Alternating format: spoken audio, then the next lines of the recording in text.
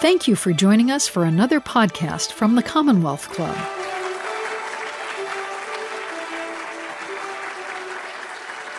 Hello, everybody. Welcome. My name is Lauren Silver, and I am the Vice President of Education at the Commonwealth Club of California, and I am very happy to welcome you all here tonight. This is our fall 2023 program in our Creating Citizens Speaker Series at UC Berkeley, which is a collaboration with the ASUC Vote Coalition and was launched together in 2022. So yes, Creating Citizens is the Commonwealth Club World Affairs Civics Education Initiative, building on foundational values of civility, mutual respect across divides, and informed civic action. Creating Citizens engages youth and adults in meaningful civil dialogue about contemporary issues so that we can all be active, informed participants in our democracy. We are grateful to the Correct Foundation for their generous support of Creating Citizens and for their dedication to improving the quality of civics education in California and beyond. And now I'm very happy to introduce to you Ava Escobedo. Ava is a second-year student studying history with a minor in global studies. She's passionate about the political relevance of history and hopes that by understanding history from new perspectives, young people will be more civically engaged and better equipped members of our society. During her freshman year, Ava worked as an intern for the ASUC Vote Coalition, and she was able to see the execution of previous Creating Citizens speaker programs and to take part in the amazing dialogue that was created through these conversations. She now serves as the Deputy Director of Programs for VoteCo, where she gets the opportunity to plan events like this one. It has been my privilege to work with Ava on today's program, so please join me in welcoming Ava, who will introduce our moderator. Thank you, Lauren, and thank you to the Creating Citizens and Commonwealth Club World Affairs of California for your partnership on today's program. So my name is Ava Escobedo, and as mentioned, I am the Deputy Director of Programs for the ASUC Vote Coalition. We are so deeply grateful to the Commonwealth Club World Affairs of California for their endless support on this program and their dedication to uplifting youth voices and civic engagement. This program began as a late-night idea by our current EAVP, Alex Edgar, and I'm so honored to be able to carry out this speaker series and to have planned the fourth installment of this event. Our moderator today is Valeria Spino. Valeria is a first-generation, third-year student at UC Berkeley, double majoring in society environment and environmental economics and policy. Her academic niche falls at the intersection of environmental public health and law.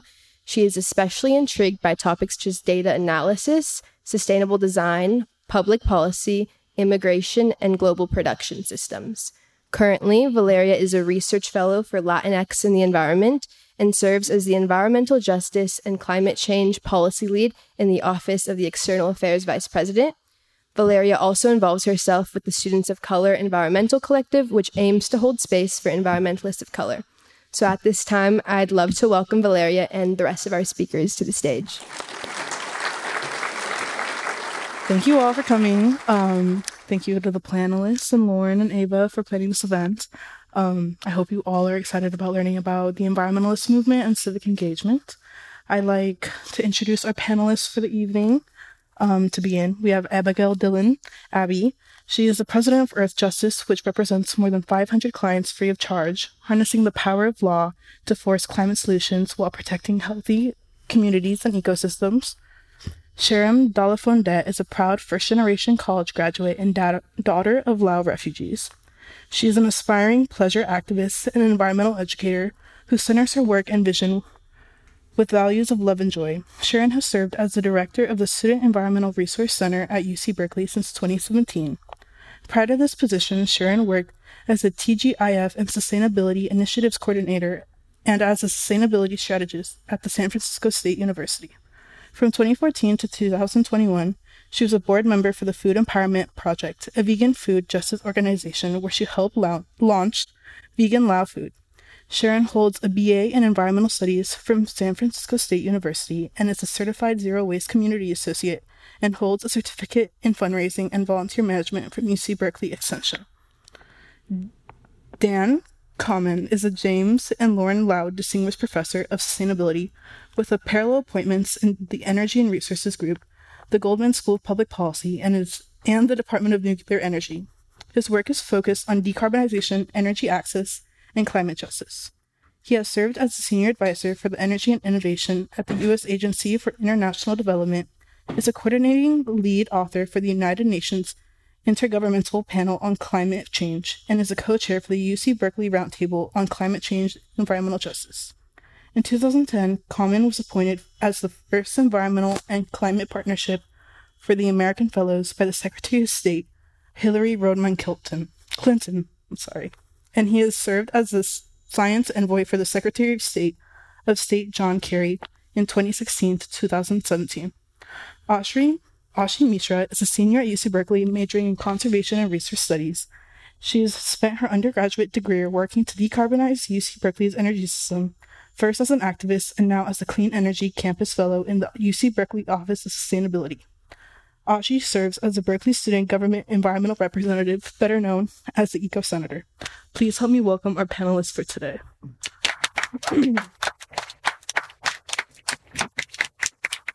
Okay, first I just want to thank you all for taking the time out of your schedule to come talk to us tonight. I want to ask you all now the first question. How have each of your backgrounds shaped your desire to be advocates for the environment, and how did you become involved in doing work that you were doing? If anyone wants to begin. Sure. Happy to start. I would not be where I'm at today if it wasn't for finding activism and organizing in my life. I remember being in high school, dealing with all sorts of high school things, and almost on the verge of actually being a high school dropout, having a really bad counselor tell me I was not going to amount to anything. And I, actually graduated from a continuation high school, really honored to have had that opportunity and that ounce of hope, and really found that through when I first went vegan and saw exploitation of things that I was trying to make sense of. That led me to the path of knowing that I wanted to pursue something, that I wanted to get involved in something much more, that there was a future for me to do something. I luckily was able to find some mentors who helped me understand veganism as an intersectional movement. And that helped me kind of see the connections between environmental issues, between farm worker justice, between, health and other environmental racism things that come up within the animal agriculture industry, and felt like the environment was another calling that I really wanted to pursue.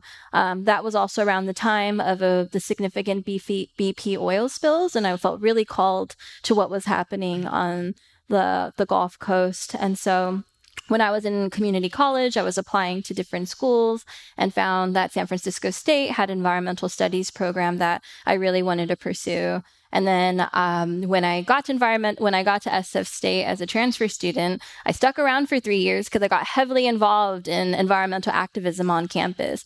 Really found different issues that I was really excited to work on, issues such as trying to divest fossil fuels from our campus. We and my friends were the ones to help divest fossil fuels from San Francisco State, and we were the first public university to do so. And I also pursued other campaigns like trying to invest in financial security for sustainability projects through wanting to create a green fund, similar to what UC Berkeley has here. We never got to pass it, but I found my way to UC Berkeley being so inspired by the work that student activists were doing here, and got to pursue a full-time job getting to oversee the program that I was so in love with as a student activist.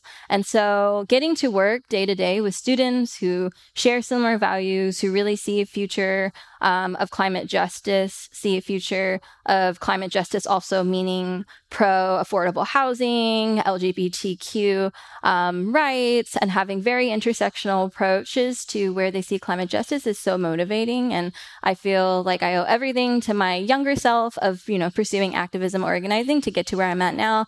And every day I feel really privileged and honored and inspired by the students I get to work at every day, to know that we're together co-creating a more just future. No, that's really interesting how you brought that up. Dan? So I trained in school as a physicist, and I didn't have the language about environmentalism when I was an undergraduate. I went to grad school and was in physics and astrophysics because I planned to be an astronaut until I failed the vision test at Houston. But I read an advertisement in a magazine about a Berkeley-based nonprofit group that sent technical people sent engineers to Nicaragua to work for the Sandinista government when the U.S. was embargoing the country. So I worked a couple years for this group, Technica, for the Nicaraguan government.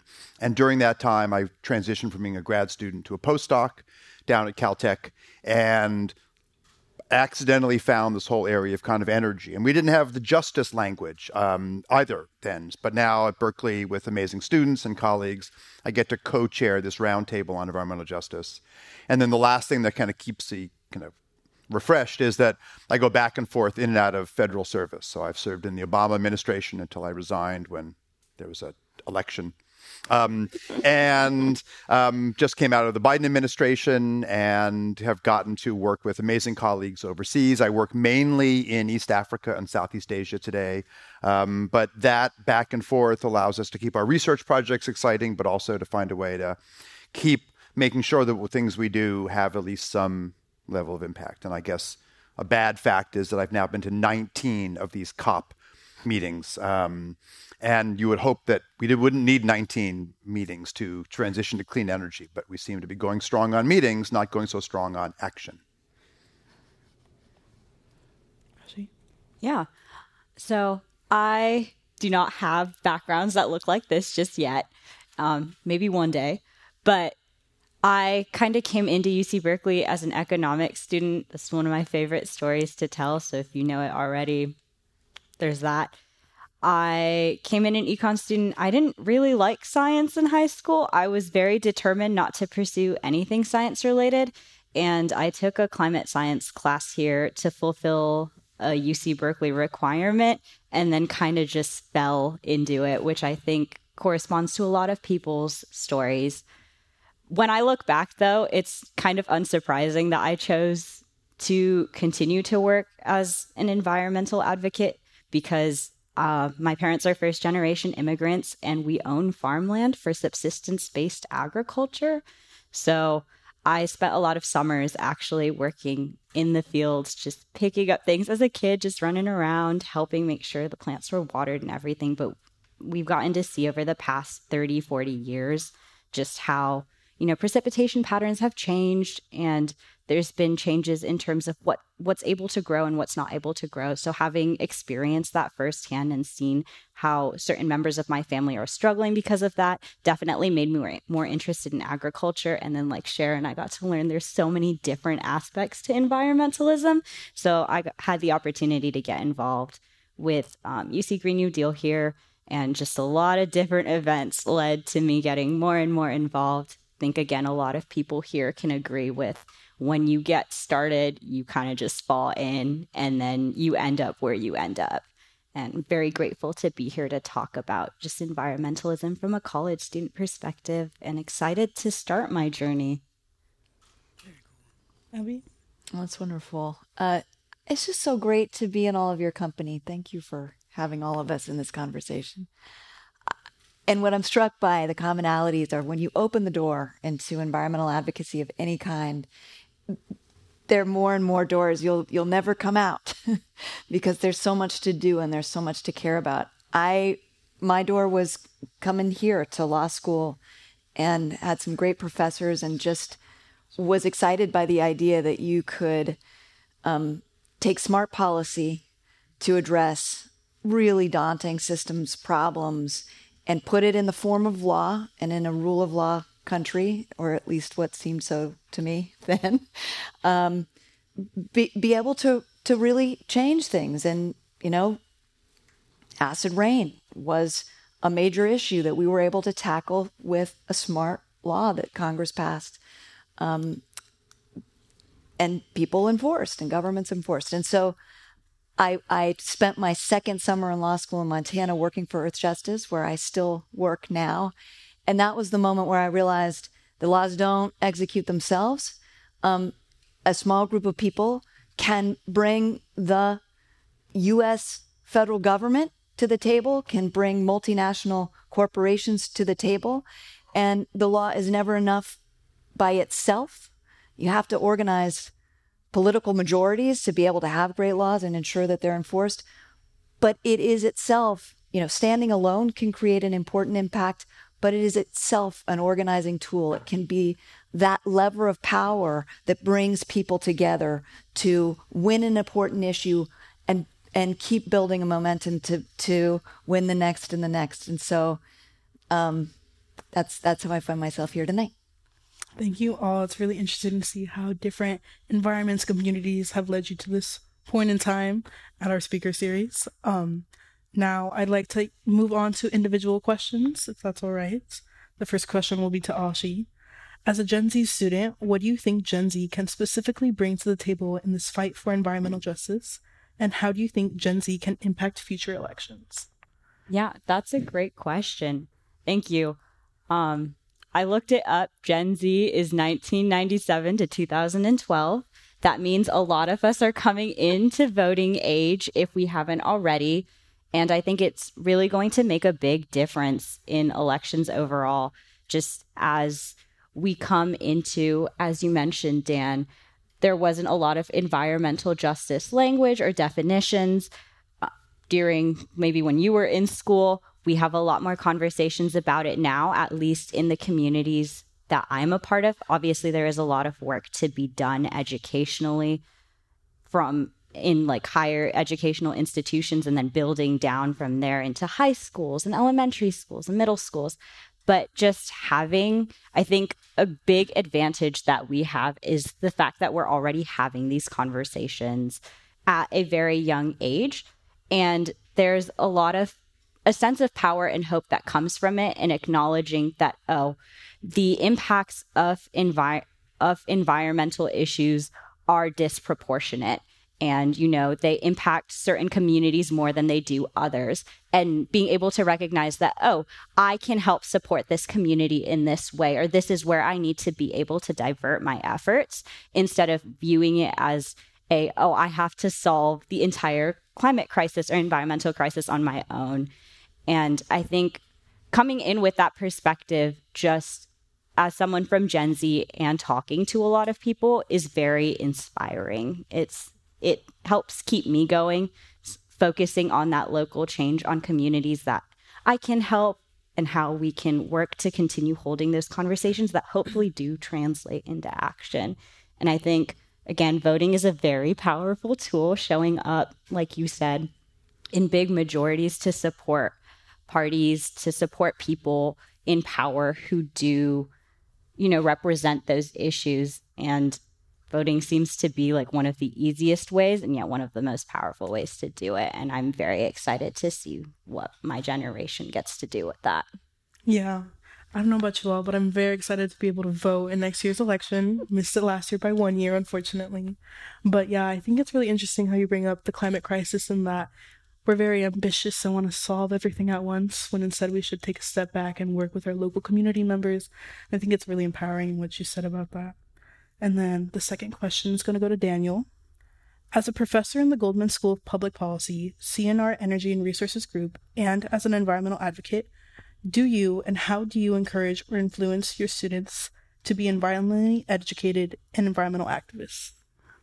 Well, so I'm really fortunate. In fact, I moved from being a professor at Princeton to here specifically because Berkeley is such a hotbed of students who take charge and need less direction and need more support in terms of making this happen. So my primary group is actually a graduate unit, although I see several undergrads from my mixed undergrad-grad class called Energy and Society that I have a lot of faith in and a lot of just being impressed about what they're doing. And so what I find I mainly do is look at projects that I think have enough science to keep me excited about the scientific component, but have a path to impact. And that's why going in and out of federal service or working for governor here and other sort of part of things we do. But mainly it's to open pathways for students to do those things. And I mean, I have a student who's the vice president of Pacific Gas and Electric.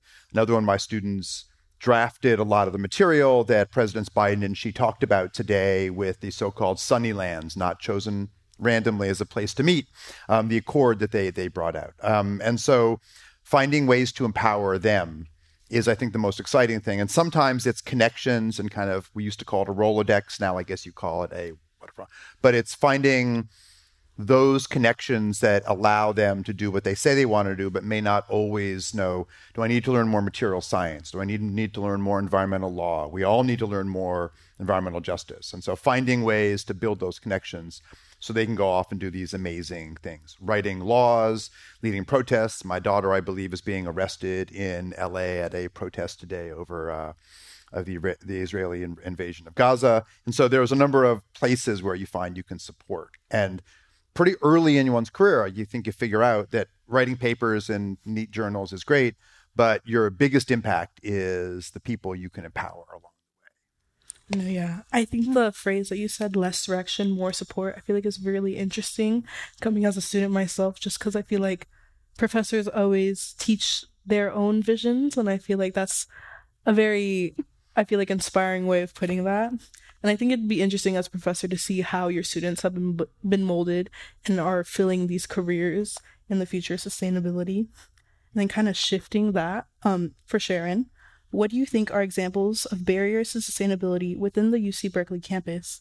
And what is CIRC doing to address them and to encourage young people to take part in this fight? Oof. Barriers. So happy to be here. So inspired by all of y'all. I think for those of y'all who don't know, CIRC stands for the Student Environmental Resource Center.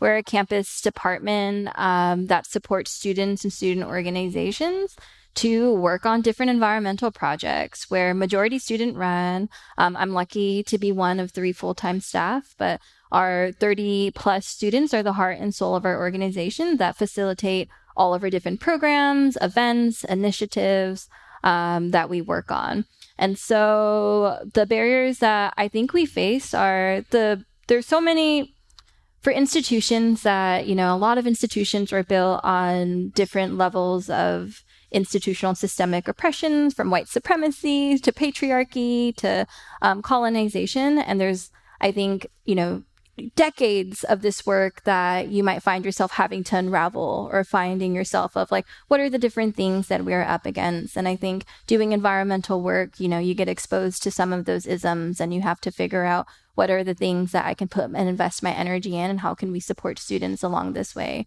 I think sometimes another barrier to just UC Berkeley students and getting involved in environmental sustainability is there's a huge culture of competition and just burnout. Everyone is so busy doing so many things, having to feel that burden as well of, I need to do everything to solve the climate crisis, or I need to do everything for this particular issue and this issue, but then I also have to be a student, and then I have to be a senator, and then I have to do this thing, and there's just so much work.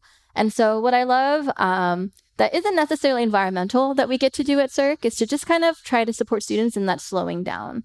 How can we pause? How can we reflect? How can we take care of our full selves and our human self, so that we can be our full selves and showing up and doing this work and have fun while we can? I love my job so much. And that's because I do try to instill the funness and the joy, because I really believe in, as we're trying to solve the climate crisis, we need to have fun along the way. We need to make friends. We need to build community. And so some of the things that we get to do is trying to really pursue that.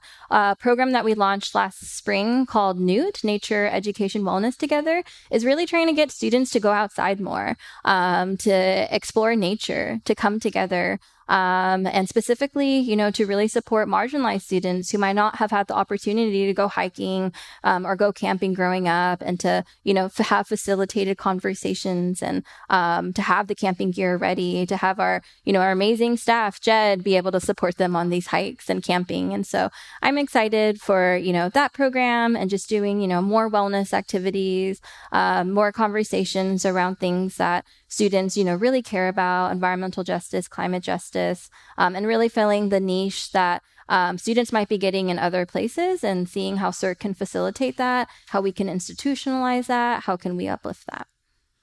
Yeah, I use CERC services all the times. I love doing their little yoga wellness shops that they have on Fridays. I think it's really interesting that you bring up the supporting students as we're like trying to navigate college, because I know it's a lot of people's first times, or the lack of knowledge and just these overall barriers. I think it's really interesting that you're trying to implement these practices at a young age rather than in the professional stage. And then moving on to that, for Abby, how has Earth Justice's social media presence affected your approach to environmental activism and the ways in which Earth Justice frames issues and platforms? What impact have you seen this on youth engagement, mobilization, and civic engagement? Well, can I unpack that question a little bit? Yeah, go for it. When I came into the environmental movement, there was the perception, and I think it still exists, that it is older white people who care most about environmental protection. And that is not the case.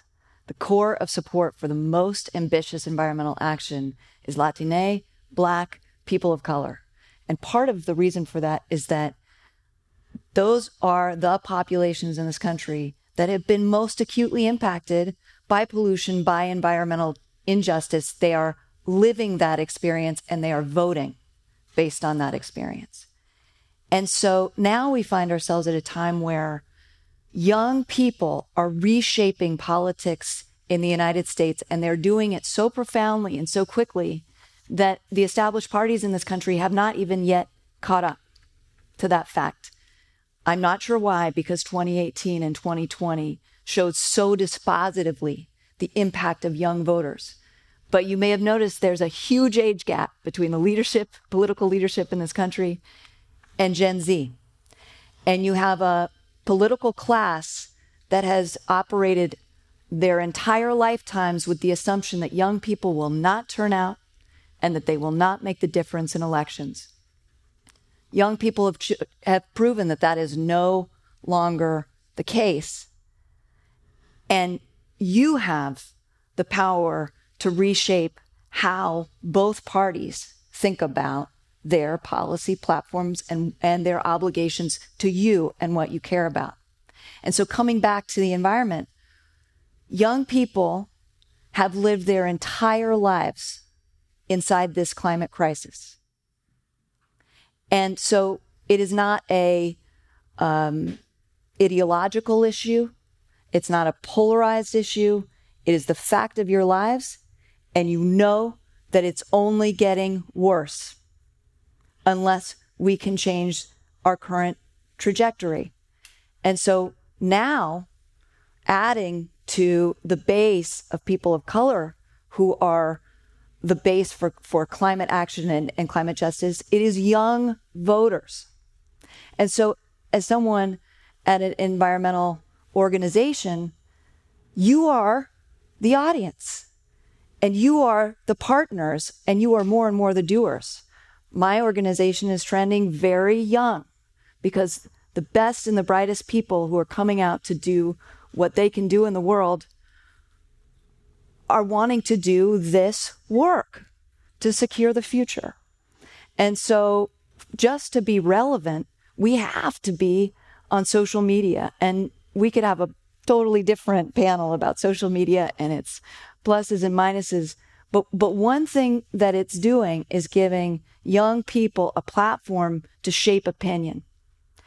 And so one example of this for us, and we've, I don't know what I'm doing on TikTok, and that may always be the case. But thank goodness there are young people who work at Earth Justice and who man Instagram and TikTok and other important social media channels. And what we found is that this is an area where young, activated people want to go deep to understand really complex problems, and they want to do it with people that they trust to tell them the truth. And so interestingly, our explainers on things like the shadow docket of the Supreme Court, or organophosphates, or arcane issues about how to operate in a public utility commission actually do incredibly well. Very serious people are using social media for a serious purpose. And we found that, how many people in this room know about the Willow drilling project? That's great. This was a sleeper issue. No one in the world was really caring about the Western Arctic and plans by ConocoPhillips to drill it. But it broke through on social media. I'd like to think that we had a handle in that. But what we recognized is that incredible Gen Z influencers were making this a crucial climate test for the Biden administration. And I will tell you the difference between the activism that I was personally doing with this administration. We worked our hearts out to stop the Willow project from going forward during the Trump administration. And we took it up to the Ninth Circuit. We won again, and we handed over the possibility of stopping that project on what we felt was a silver platter. And I think some of the political fix was in. We were understanding right away that, and I have so many good things to say about the Biden administration, and I hope I'll get the chance to do so. But some elections matter enormously. But on this issue, the administration was still taking the Trump line in the proceedings. And the what happened when this went viral on social media, and there were 150 million hits on the meme Stop Willow, and 148 million more on Stop Willow Project. The White House took notice, agencies took notice, and meetings had a different tenor. And we haven't lost this issue yet. We're going to appeal it to the Ninth Circuit. But I want everyone in this room to know is that the day after the Department of Interior signed the approval for this project, we had a meeting, a very high-level meeting with the administration. And the question was, what can we do to make up for this? Because the administration felt backed into a corner to make a very unpopular decision, but they were worried about alienating this base. And so for anyone who feels dispirited that this kind of upswelling, influencing campaign did not get the result that was intended to stop this project, A, don't give up yet on Willow, but B, recognize the power that you have built. And there is not a meeting that I go into, whether it's with Leader Schumer, with the Climate Office, Ali Zaidi, John Podesta. This is constantly on their minds. And you have shown the power that you can have in this election. So choose your next test wisely, and the old people like me will be right behind you, and we will use to the best of our ability the power that you're building. I don't know about you all, but that was a really impactful answer. I like how you tied in a lot of racial, social, just very intersectional implications and like the holistic view of it all.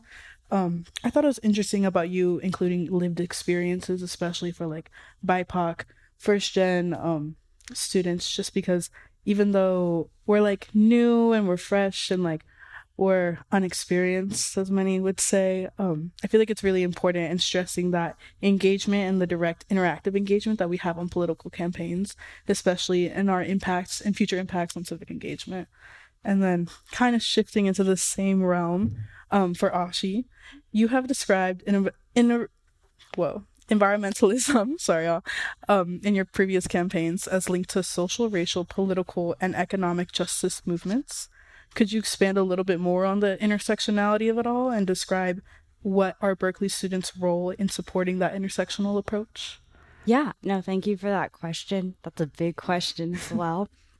I'm going to do my best also to unpack it, just starting off by defining what intersectionality really means, it's looking at, it really does start with looking inward and considering how your political and social identities shape how you view the world, how you take actions on different issues.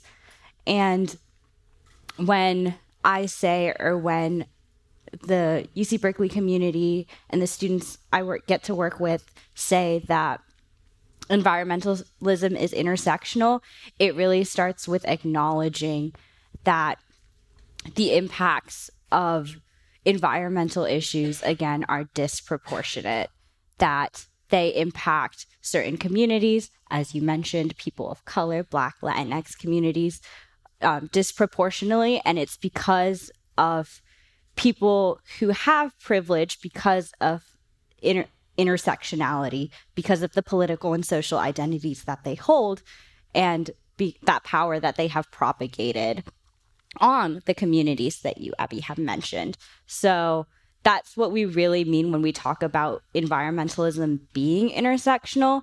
And I think it kind of answers why we say it's intersectional with, you know, your political identity, with your racial identity, with your socioeconomic status.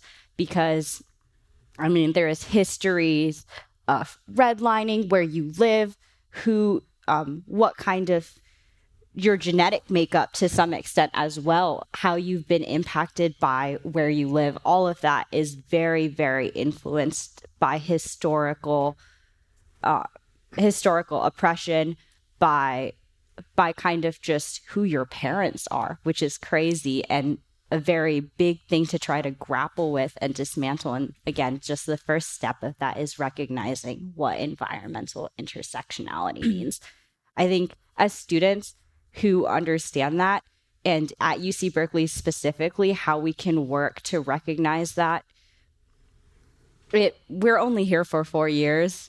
We are quite literally temporary residents. So making sure we take the time to uplift the voices of the people who are long-standing residents in Berkeley, in Oakland, in the broader Bay Area, and help support their movements that are far going to outlast our time here, is probably the best and the easiest way to help make sure that we continue bringing up the fact that environmentalism is intersectional, and continue to support these people and these communities on the issues that matter to them. Yeah, I think that's all really important. I'd just like to take a moment. I'd like you guys to please utilize your question cards that are located right in front of you. If you'd like to ask any of our panelists something, please don't let me be the only one asking my own questions up here, because I will take advantage of that. But yeah, I really think that just understanding of where you come from and your determinants of like how you are going to grow up, I really feel like play into Berkeley's whole thing of challenging the status quo and making sure we take everything in a holistic kind of viewpoint. And I feel like that's really essential to how we look at the actual scientific facts of the climate crisis. And then I would like to ask Daniel, considering your background and that you've authored and co-authored 12 books, written 300 plus peer-reviewed journal publications, testified more than 40 times to U.S. state and federal congressional briefings, and provided various governments with more than 50 technical reports. In all of your research and education, what do you think is the most influential fact about our current climate crisis that you think everybody in this room should know? And how can we fight for it in upcoming elections? I know. I'm trying to think what's the 3-minute answer to that. I mean, I guess one of the features that it's not just the right, it's not just the political right obscuring the agenda. It's that progressive organizations, governments have, in many cases, lost sight of or don't recognize, because it's hard to keep it all in your head at once. That question already had a lot of stuff in it. But the debate right now is, we at the Paris Climate Conference, COP21, committed to a 2-degree guardrail. The plan was not to let the planet warm by more than 2 degrees. We have already warmed by 1.2. So not a lot of headroom left from 2 degrees. But in the interim, we've seen how the damages are on not only environmental grounds, but on gender and racial grounds. And I've worked on cook stoves in rural communities with women's groups as in the lead. I've worked on defeating coal-fired power plants that were going to be built in the US or in Kenya or in Bangladesh with groups of young activists and some old people sprinkled in to kind of do whatever we do. But a lot of that process, and now we have 1.5 degrees as the new target, recognizing how bad the damages are. So the headroom left is really tiny, and it's very easy to either give up. I was just at a panel with a Nobel laureate and someone who was well known in this area, former Secretary of Energy, who said, I think we're on a path for 3 degrees. And 3 degrees for us on average means 20 degrees to the poles. It means no ice in the Arctic and the Antarctic. It means dramatic changes in food supply. You know, watch a movie like Interstellar, not for the cool space part, but for the droughts and the famines on Earth. The world has perhaps 50 days of food in reserve. Pretty easy for that to go away with one bad famine year. Despite all of those horrific things, despite the fact the ocean is many tenths of a degree warmer than it should be right now, there is still clearly a path to make that 1.5 degrees work. You don't hear that very often because it would require us actually getting off our collective backsides and not having power point all the time, but a few power plant. And so one of the things is that what it would take to make that happen. It would require the kind of things we saw, as controversial it is in some areas. The Inflation Reduction Act was passed by a political miracle. There were some people chugging away for decades, but a remarkable dialogue among a few people got a bill together that was such a transformative investment in the U.S. We haven't gotten all the money out the door yet. That's a problem for the coming election. But that Europe had to send the president of France over to complain that we were stealing all the good environmental companies. And if you add up the $369 billion in the Inflation Reduction Act and the $250 million in the even more politically charged Chips and Science Act, because there's a very anti-China piece of that, despite what's going on today with the G2 meeting between Biden and Xi, and the Infrastructure Act, that's about $1 trillion. We've never done that before. This is the most environmentally progressive administration we have had since Carter, and maybe more so, despite the things I disagree with strongly, like Willow, and leveraging all that money to not only get the clean jobs out in the field, but also to make it clear that any election that steers away from this remarkable brief moment we have right now is not just political suicide here or there. Someone gets elected, someone doesn't get elected. It is literally rearranging deck chairs on the Titanic if we don't find a way to continue this agenda. And this agenda is not perfect. I actually have a little different take on Willow. I actually think that while it was a bad decision in my own view, the argument internally was that we've already gotten these bills I mentioned through. We need to win purple and we need to pull some votes in red states. And it's very unlikely if we, the progressive center left, are reelected, that Willow will happen. And so there was a calculus that some of us may not like. It seems very calculating about the future, but the calculus was if we don't find a way to pull some voters towards this environmental agenda, then other things aren't going to matter. And everyone has their different take on different bills. But I would say this package that is now on the table, and right now the struggle is getting a lot of that money spent in the short time, not only before the election, but early enough so that people who are not interested in the environment will recognize what California already has. There are far more jobs in clean energy than dirty.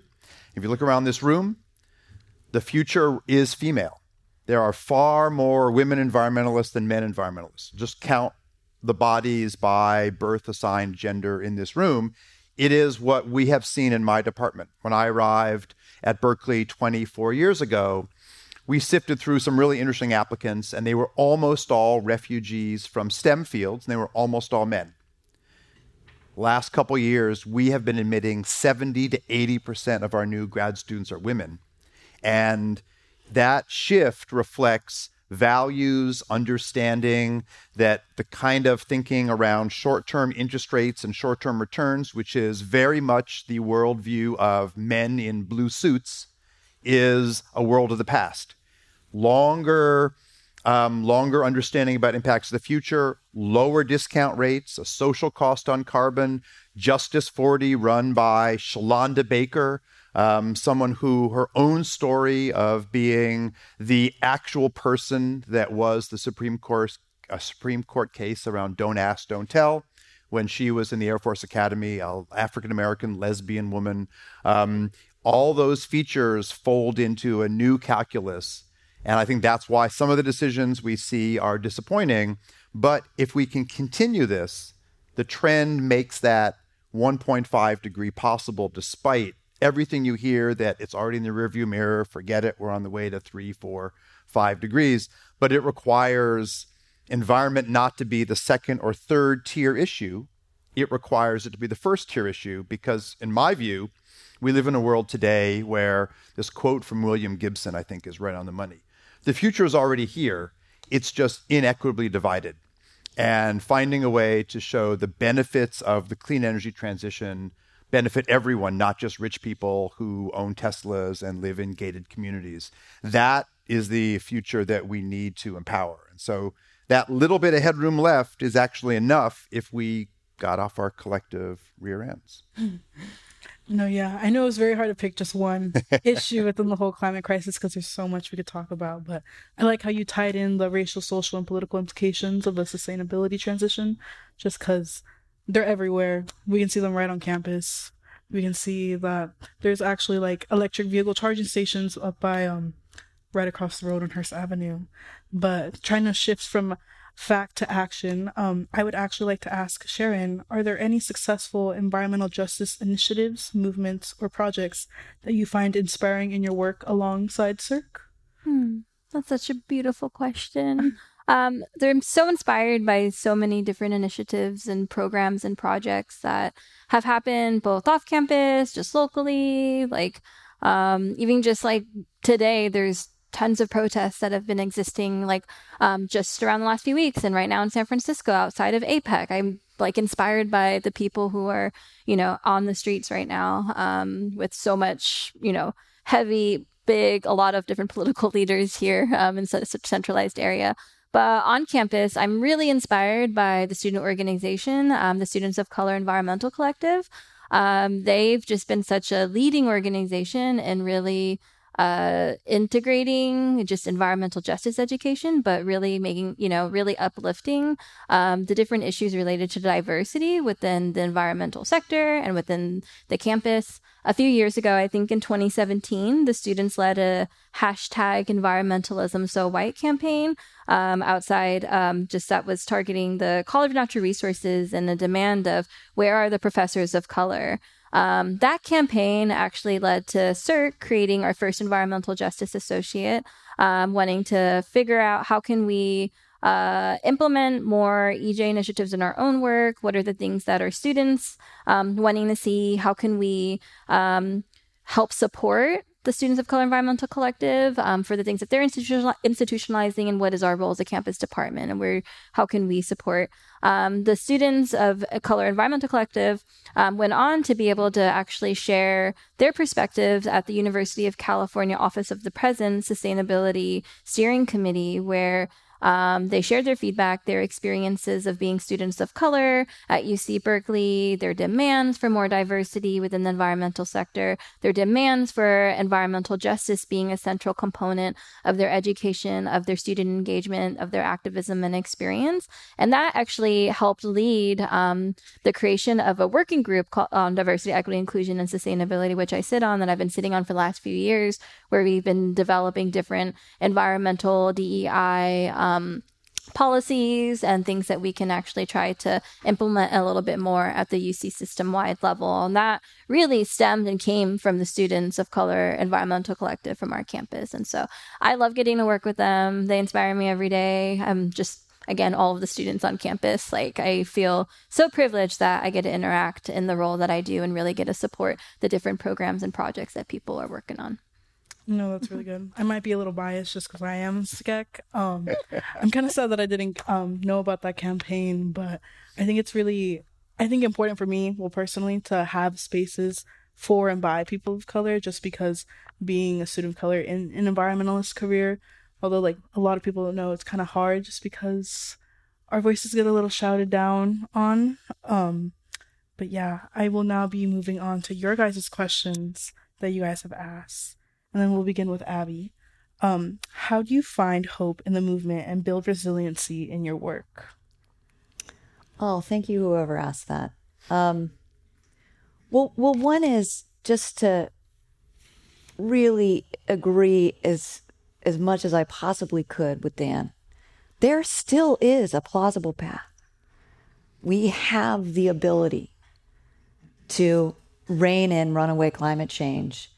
And if we did it, how we would advance social justice, how we could protect our failing ecosystems. I mean, it is a incredible set of possibilities that we have. And we can't do it without leadership from the U.S. We can't bring the U.S. to where it needs to be without caring for our democracy. And so it gives me a lot of hope to think about this kind of activism heading into the most consequential election of all of our lifetimes. And I kind of wish I could have a break from that feeling because the last one was such a crucible. But this one is even more of a crucible because of that headroom, because of the difference. And if you're speaking to anyone who is feeling disillusioned with politics as usual, I want to say this is not politics as usual. I've been doing this work for almost 30 years. I've been at Earth Justice for 23. And the kind of momentum that we are seeing in this administration, notwithstanding all of the challenges, this is an incredibly cross-pressured moment, right? It is one that is defined by an economy with soaring inflation that is now coming back under control. The challenges are so high, but the ambition has remained high.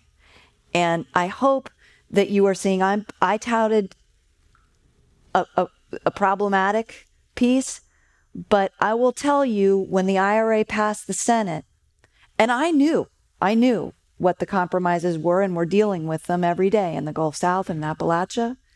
But I cried my eyes out driving down Marin, and it felt very dangerous, in fact, because I thought now we have a chance. And people in this room probably had a part of that, surfacing this level of investment. I didn't know if it would ever be possible in my lifetime, a view of jobs and justice and social change, rather than kind of rearranging the deck chairs. It's so exciting that happened.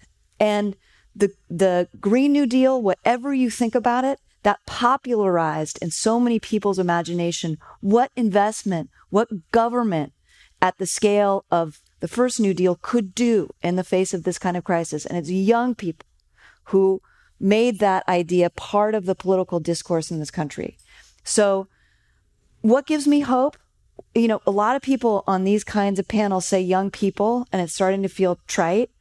But I'm here tonight because young people and the consciousness that you bring, the values that you bring, the sense of urgency that you bring, the sense of audacity that you bring, the sense of necessity that you will have to keep bringing is part of it. And I don't say that with a sort of chill feeling of like, great, I'm glad that you guys are better than my generation, you'll solve it. Absolutely not. We are here. We are here. This is, every movement has people say it in different ways, but the voices that matter most are the elders who've seen it before, and the youth who are seeing it with fresh energy and understanding. And people of my generation's job is to hold it down, listen to you and hold it down. And I want you to know that there are many more people like me and Dan who see the threat, who've worked our lives to understand what the possibility is. And with your help, we can do it. And we have to have the joy along the way. It's not going to get solved in my lifetime. It may not be all solved in yours. So we've got to love this place that we're trying to protect. That's what's going to give us the energy to get up every day and keep having this fight that we will win because we have to. I know the question is really loaded. I know that a lot of people think that like environmentalism, when you tell people like I don't know about you, Ashi, or anybody else, when I tell people I'm an environmental studies major, they just ask me how I'm not depressed all the time learning about all these horrific facts and everything. But yeah, looking towards the future, I feel like is a really big part of it all. I have a question specifically for Professor Common. How can we close the education gap, and more specifically, harmonizing social science and more STEM technical domains amongst voters? And if anyone else would like to add after that. Well, I mean, you're asking the wrong person in some sense, because I'm a physicist, right? So I started in this area. What can the physics, what can material science, what can these topics bring to bear? And that was quite appropriate back when I did it, when clean energy in every category was more expensive than fossil energy. And we've crossed several interesting thresholds. There was a point several years ago when the world produced more silicon for solar cells than for computer chips.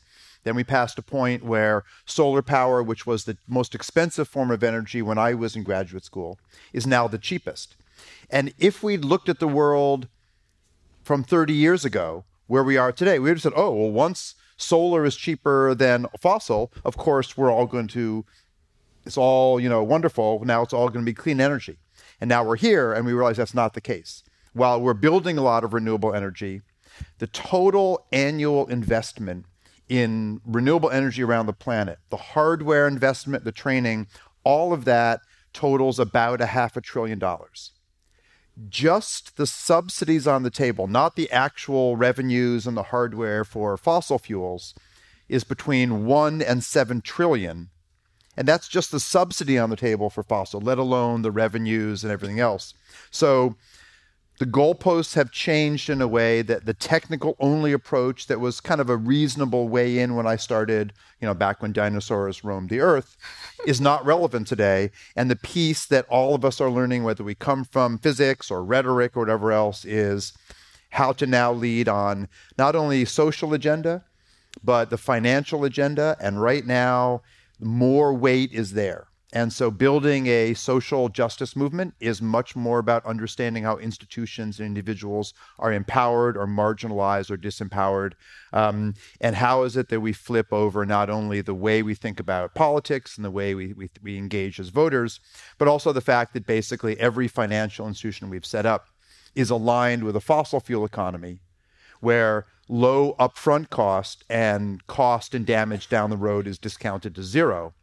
We have to flip that to a world where we actually value the future. And we don't. We reward companies for polluting because in almost all parts of the world, the cost is zero or very low. In some places, there's a negative cost to pollute. In Brazil, under the former president, not thankfully under President Lula, you were given an incentive the more rainforest you cleared. That was a financial reward. We do the same thing. And right now, the US and China are dividing up the Congo. Not always for cobalt and other materials, but for gold, for water, for wood, all kinds of things.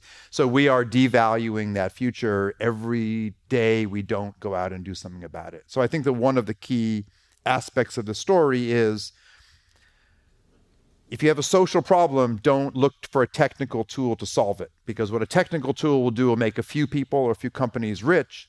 It's actually the social movement that has to lead and utilize the tools, whether it's social media or renewable energy or whatever else. Don't go look and say, oh, we'll take this hard problem and solve it with a technical piece. And that means some very concrete things. We may or may not need carbon capture. We may or may not need to suck carbon out of the air. But do not look to that technology to solve a problem that's inherently about greed and then say, well, we'll find some magic technical way out. Right? In my view, we live in a society where we have capitalism for the poor and socialism for the rich. And that makes no sense if you want to value the planet. So that is inherently a story about humanity, social institutions, the social sciences, the humanities, where the technical tool is a good tool, but it is not the lead. But many places we think about the technical tool as the lead because where the money is in the schools of engineering and the biggest engineering companies. That is a way to guarantee the future will be brutish, ugly, and short.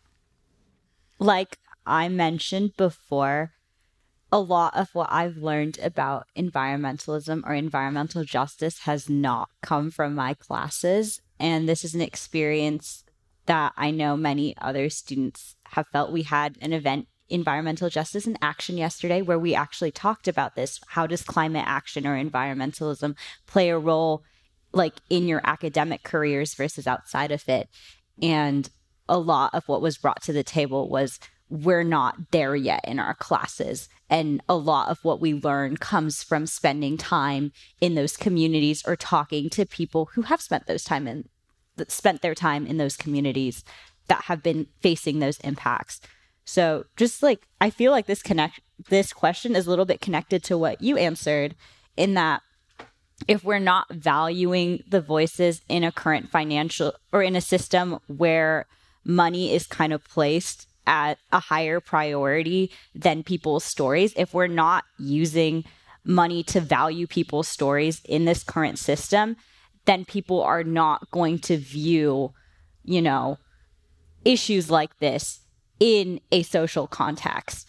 If you're not valuing their opinions financially, they don't think they can make careers out of this. And I've received a lot of this coming from like an interdisciplinary major, where I get to work with a lot of people who do get to do the work in their communities, and they're severely underpaid compared to people who are pursuing careers in, engineering disciplines. And it's not to say that, engineers don't deserve the money they do. They are creating and using tools that they are. But if we're not valuing those stories, and it has to start in the educational space. If it has to start somewhere, it should start in education, where if we're not teaching environmental justice or how to organize or things like that as something that you can make a career out of and live a life in this current system, like, yes, I believe that the system needs to change in so many different ways, but just thinking like short term about me, about like my generation and how we're going to be going into the workforce, if we don't think we can make a career out of it or like feed our families, then we're not going to be able to, integrate the social aspect into where it's needed, basically. So yeah, I think just educationally, it has to start by being like, this is valuable education, and you can pursue a path related to that. I just wanted to add, I wish that there were a major in every university and community college that was about social change and how movements work. What you just said, what Dan just said, is so important. We cannot overstate how much in this society we rely on markets and technology as the solution to deep social problems. And that will never work. We have to remember how to organize to drive social change. And it's not intuitive. You have to really understand the context that you're in. And so how history can be a guide. There has to be a power analysis. I think most of us are illiterate in how to really do a power analysis and then assess what is a strategy to organize majorities. This is a science, it's an art, and I think we sort of chalk it up to, I hope people will show up in the streets and that the world will change. That's not how it works. And so marrying up, all of this expertise exists at Berkeley in different departments, but having an interdisciplinary way of marrying it up and understanding how to drive social change. I think that's like the major that we're all going to need for the future. Our last question for the speaker series. I know this has been a lot of heavy conversations that we're having, but in short, how can students get involved in environmental activism if they haven't already before? What would be like your main takeaway into delving into this very big and intersectional realm, given like everything that we've talked about in this series so far? One, go to circ.berkeley.edu. Follow Circ Berkeley on Instagram. That's why we exist.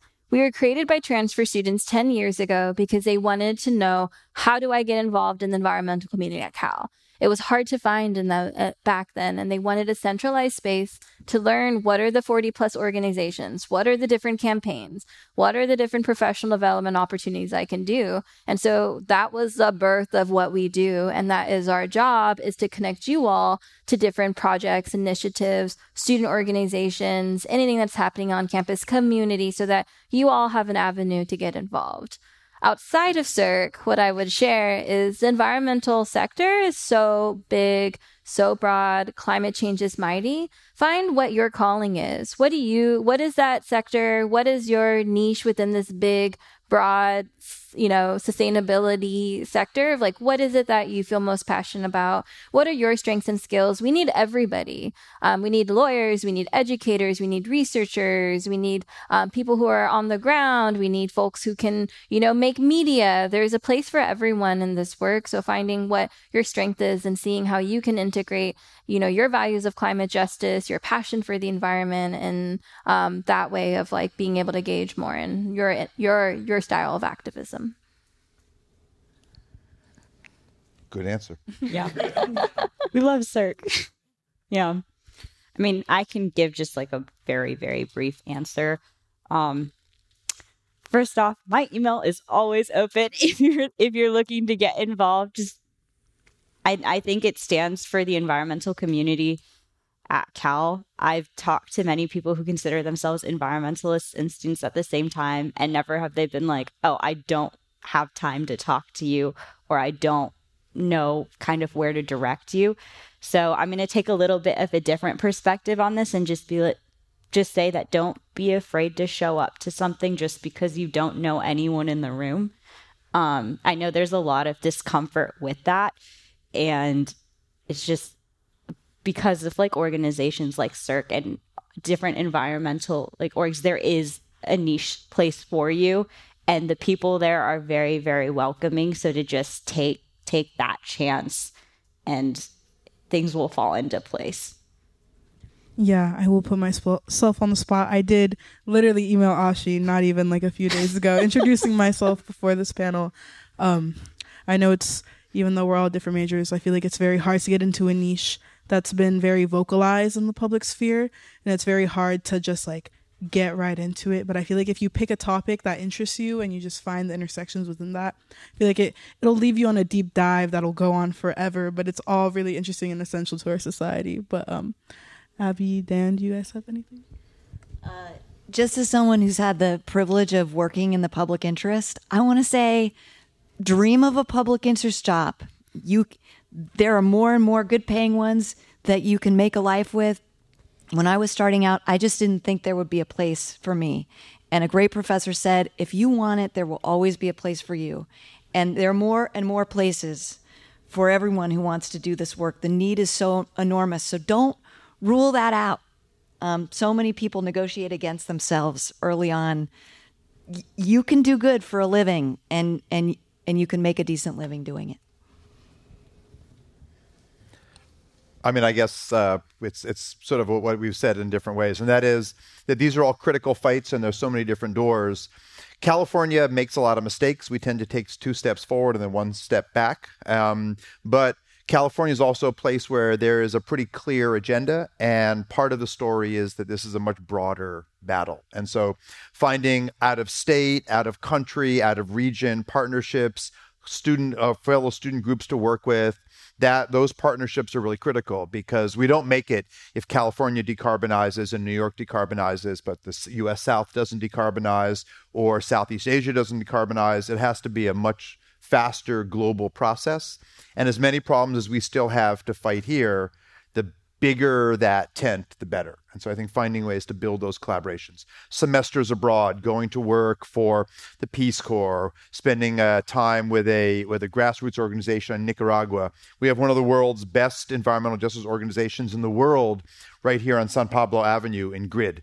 And they work many places. And so there are so many resources right here. The more of these organizations you meet up with on campus, the more chance you're likely to find one that really resonates with your interests. Can I say one more thing, which is politics gets a bad rap. It is so fun. It is so fun. And heading into 2024, oh my goodness, whatever you could do to volunteer with a campaign, it will never forget it. You'll meet the friends of your life. And I wish I had done that more. If I could go back in time and switch places, that's what I'd be thinking about too. So just don't be discouraged by politics. Remember, AOC was a waitress when she decided to run for Congress. Do not wait. Yes, that's just a little hint for the upcoming 2024 election. Please get involved. Please be civically engaged. But I'd like to thank you all. These are very insightful answers, very eye-opening. And I don't know about you all, but I feel like these panelists deserve a very big round of applause. But yeah, again, thank you for taking the time out of your day, coming to talk to our students and other like-minded people. And I'd like to welcome Ava back to close out our program. Yes, thank you so much to our speakers and to our moderator for your amazing and thought-provoking discussion today. And thank you to the audience members. I know we went a little bit over time, so thank you all for being engaged and being here today. And I want to again thank the Creating Citizens and Commonwealth Club World Affairs.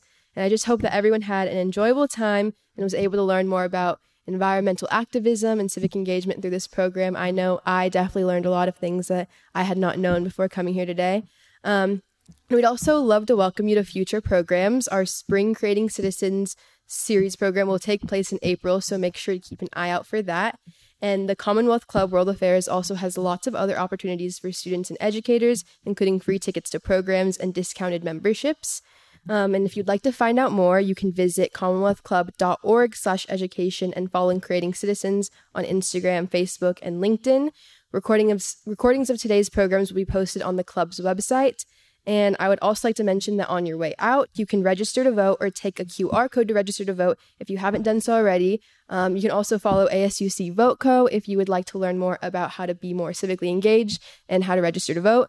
And yeah, that concludes this program. Thank you so much to everyone for your participation and all of your audience members for coming out. I hope that you all have a wonderful rest of your night. Again, thank you so much. You've been listening to the Commonwealth Club of California. Hear thousands of our podcasts on Apple Podcasts, Google Play, and Stitcher. If you like what you've heard, please consider supporting our work and help us bring 500 programs a year to listeners like you. Go to commonwealthclub.org/donate. Think your way around the world with our travel programs to exciting domestic and international destinations. And when you're in the Bay Area, please join us live at our events. Thank you for listening and for your support.